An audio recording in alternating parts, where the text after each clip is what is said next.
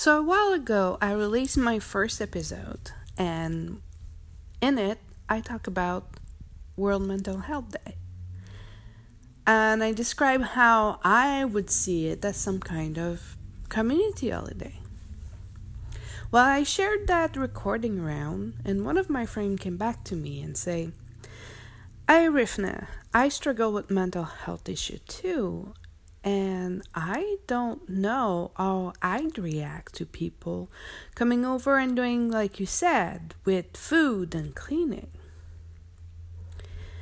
And to that, I answered him, "I think if it's the first time ever, you'd feel weird and like a burden." And right away he said, "Yeah, exactly." And really, the why we'd feel weird and like we're a burden to people that actually came to do things for us without even being asked is because we've been raised to be independent instead of autonomous.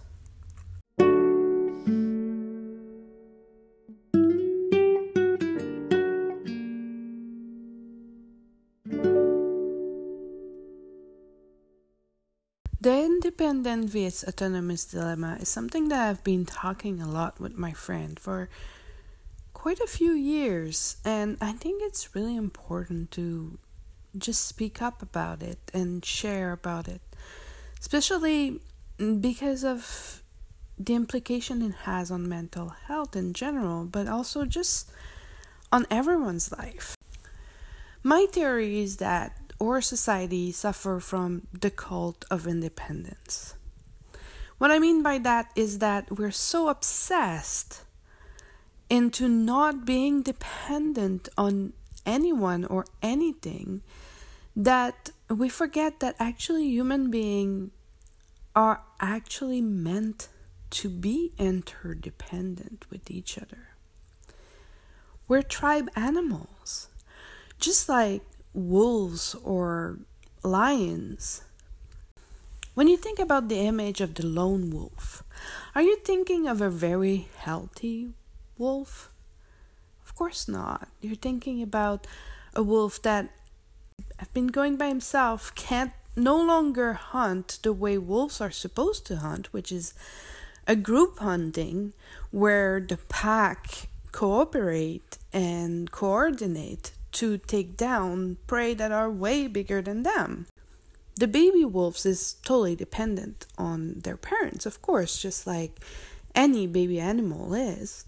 But really, the wolf, when it grow up, is taught to be autonomous. If it was to be cut away from the pack for whatever reason, it wouldn't die right away. It would be able to function and feed itself and survive for long enough to go back to where they would know the pack is. And that is actually very important. Each member of the pack is autonomous, but they are also interdependent. They know that their strength as wolves is to be together and work together so that they are safer, healthier, and actually well nourished. No wolf will think, "Well, no, I don't want any other wolf to help me. Why would you help me take down that big prey? I want to do it by myself." No, never they would think that. They would think, "How can I work better with the tribe so that it will be safer for all of us to attack that big thing? And then after that, we can all share into the bounty of the hunt."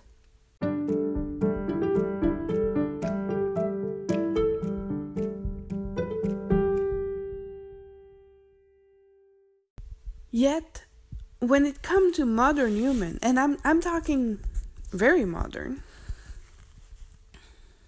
we feel guilty needing help. When really needing help is a very human thing. we're born completely vulnerable, which is normal for any animal.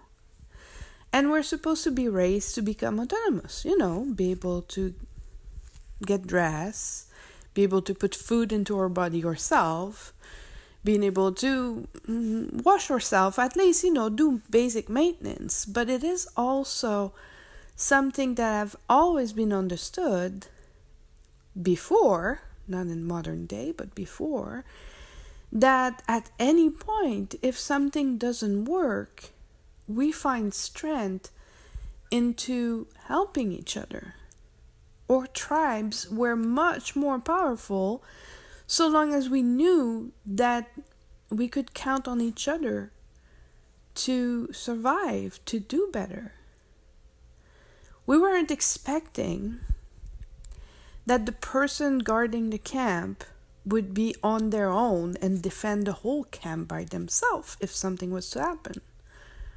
First, more often than not, we would actually make sure that if someone was guarding something, they wouldn't do it alone. Why? Because they don't have eyes behind their head and we don't expect them to. And if something was to happen, the agreement is that they would raise the alarm, not take down the danger by themselves.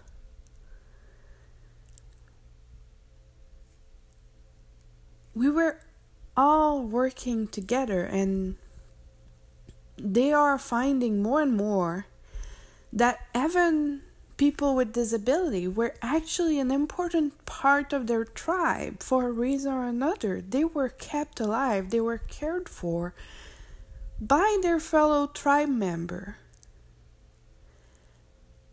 And it wasn't a bad thing. Somehow they found value in those people. In other time,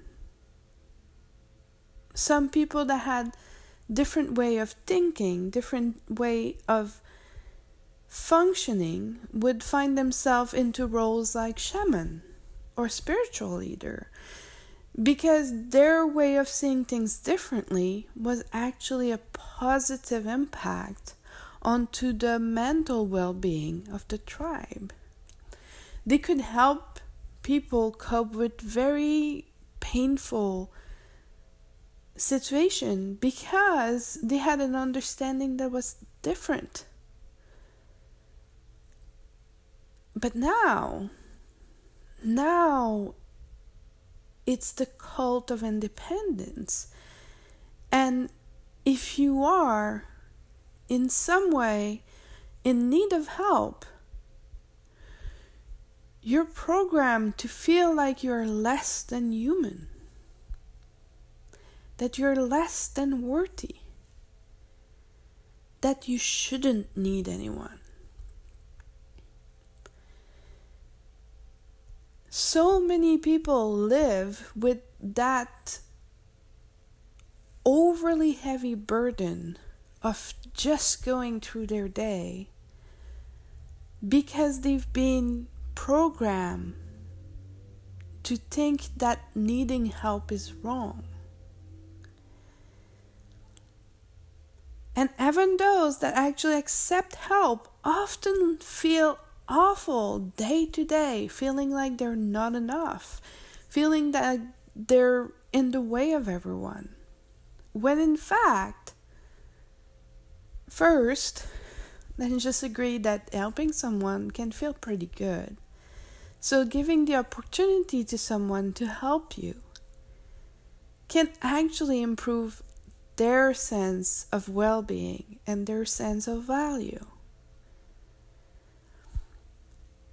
And second, needing help on one thing doesn't mean you need help on everything.